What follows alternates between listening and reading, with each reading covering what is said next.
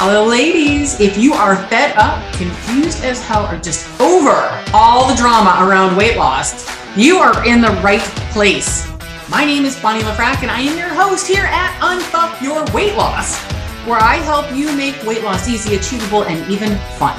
Because what is more fun than becoming exactly who you want to be in the body you want to be in? Let's take the shame and bullshit out of dieting and weight loss and lose the weight for the last time. Ready? Let's go.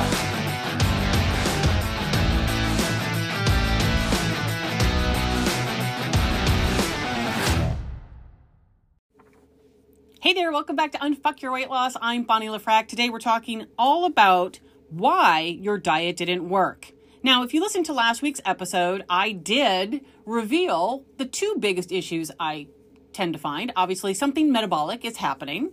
Either I've been on so many different diets and I've dieted away all my muscle and, I'm all stressed out. I don't sleep well. Now I'm in perimenopause, right? We could have a lot of different metabolic factors that do keep us from losing weight, hence why your diet didn't work. I have something metabolically wrong with me. On the other end, a lot of us do have some things we do with food that have nothing to do with our metabolism. It is just emotional eating, stress eating, the all or nothing thinking, all of that stuff, right? So in my practice with clients, I'm kind of, going back and forth between the two. I want to do like a deep dive and figure out, is this a metabolic issue? Is this a mindset issue? What metabolic issues and what mindset issues, right? It's very easy just to say, oh, everything's a metabolic issue.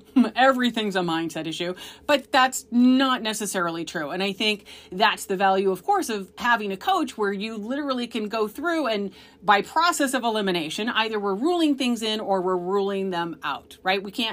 I've never had a client that had everything wrong with them, but through just trial and error, keeping a food journal, tracking a few things, we can usually pinpoint or narrow down the direction we want to go. Sometimes then you need some blood work. Sometimes then you have to dig a little bit deeper. But there is one thing I did not mention last week, and I think it is the linchpin. It's the thing. It's the reason why diets in general don't always work. Now, aside from, I know you're probably like, wait a minute. I'm a longtime listener, Bonnie. I've listened to all your podcasts. I've read all of your content, and it always talks about how diets do work. And yes, mathematically, diets do work.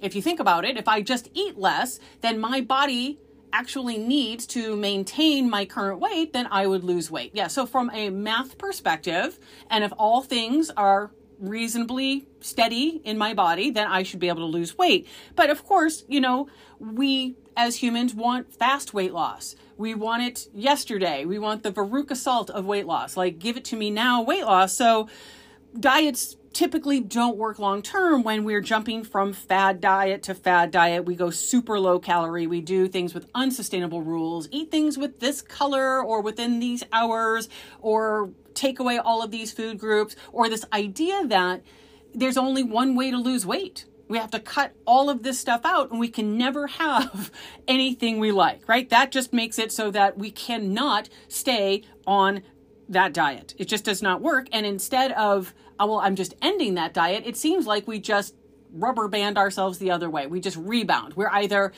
all in on restricting or all in on eating all the things because I'm so deprived and I've been so restricted and I deserve and I blah, blah, blah, blah, blah, right? I'm starving. Move, I'm starving. Now, there are other reasons, and here it is.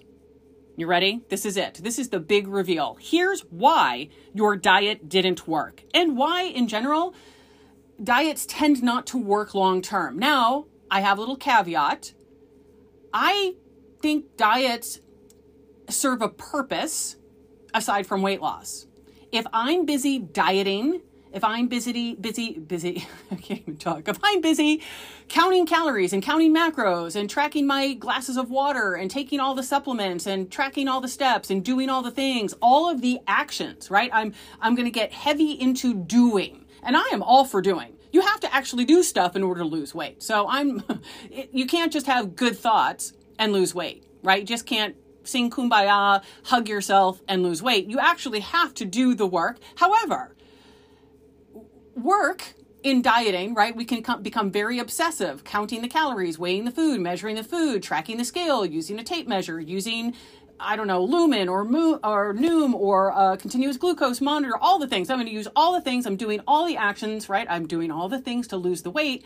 And dieting feels good. Dieting feels normal. Dieting is natural. It's a way for me to actually hide and shield myself from other thoughts, beliefs, stories, and the worst thing of all, the one thing we're all running from, feelings, right?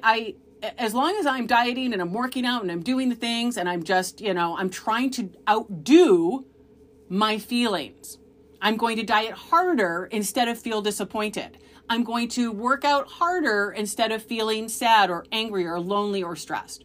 That's the deal. So now back to diets themselves are not transformational.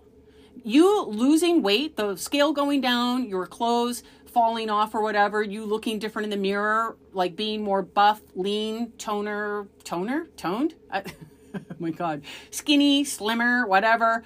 Like, yeah, that is a before and after photo. That is. But a lot of time, right? So we have the before and after, and then 6 months, a year goes by, and that goes away. If I transformed, if I lost weight, why didn't I keep it off? Well, because diets themselves are not transformational. I'm going to use an analogy to explain what I mean. And this is going to ring true. I think this is going to be a big aha. I hope, right? I'm hopeful. You've heard this story before. It's a tale as old as time, right? It's on the news, it's in magazines. They always have this story about, hey, did you hear about Joe or Mike or Fred or Susie or whomever? They won $10 million and within 2 years they were destitute. They won $10 million, in 2 years it was gone, or in 3 years, or in 6 months, or however much time. So they win the money and then it's gone. And whatever they did with the money, they probably bought a house, bought a friend a house, gave some away, bought a car, went on vacation, did some more gambling. Who knows maybe they just bought, I don't know, maybe they did nice things, maybe they didn't do. It doesn't really matter what they did, but here's the deal. They won the $10 million, but they didn't have a $10 million mindset. They didn't have the brain thoughts, right? It's not saying they're not smart. They just didn't have the same thoughts, the same beliefs, the same stories about themselves as somebody who has millions of dollars. This is kind of one of those things why people have budgeting problems, financial problems. It's not dissimilar from weight problems. Sometimes they go hand in hand, where there's some level of self-sabotage. So this is just a fictional person, but just let's say this person's name was Joe, and Joe might have had some stories about, I don't have money. I don't have enough money. I don't know how to make money. I'll never have money. I'm not good with money. I don't budget things well. I'm too generous with money. I like to give money away, or I need to hold on to money. Money is scarce. What if I run out of money, right? Who knows, right? All of these different things. And this will probably start to click when we go into weight loss and we're never addressing the reasons why we had gained weight in the first place. What is going on for ourselves? Who are we? What do we believe about ourselves? Our story we have. I'm big boned. I'm just big. I'm always going to be bigger than anyone else. I weigh a lot. Weight loss is hard. I can never keep it off. I love food too much, right? All of these things that become sort of like who we think we are. And so that makes sense. If I do lose the 20 pounds or the 30 pounds or 50 or 100, at some point, if my mindset has not caught up to the number on the scale, I'm going to see the number creep back.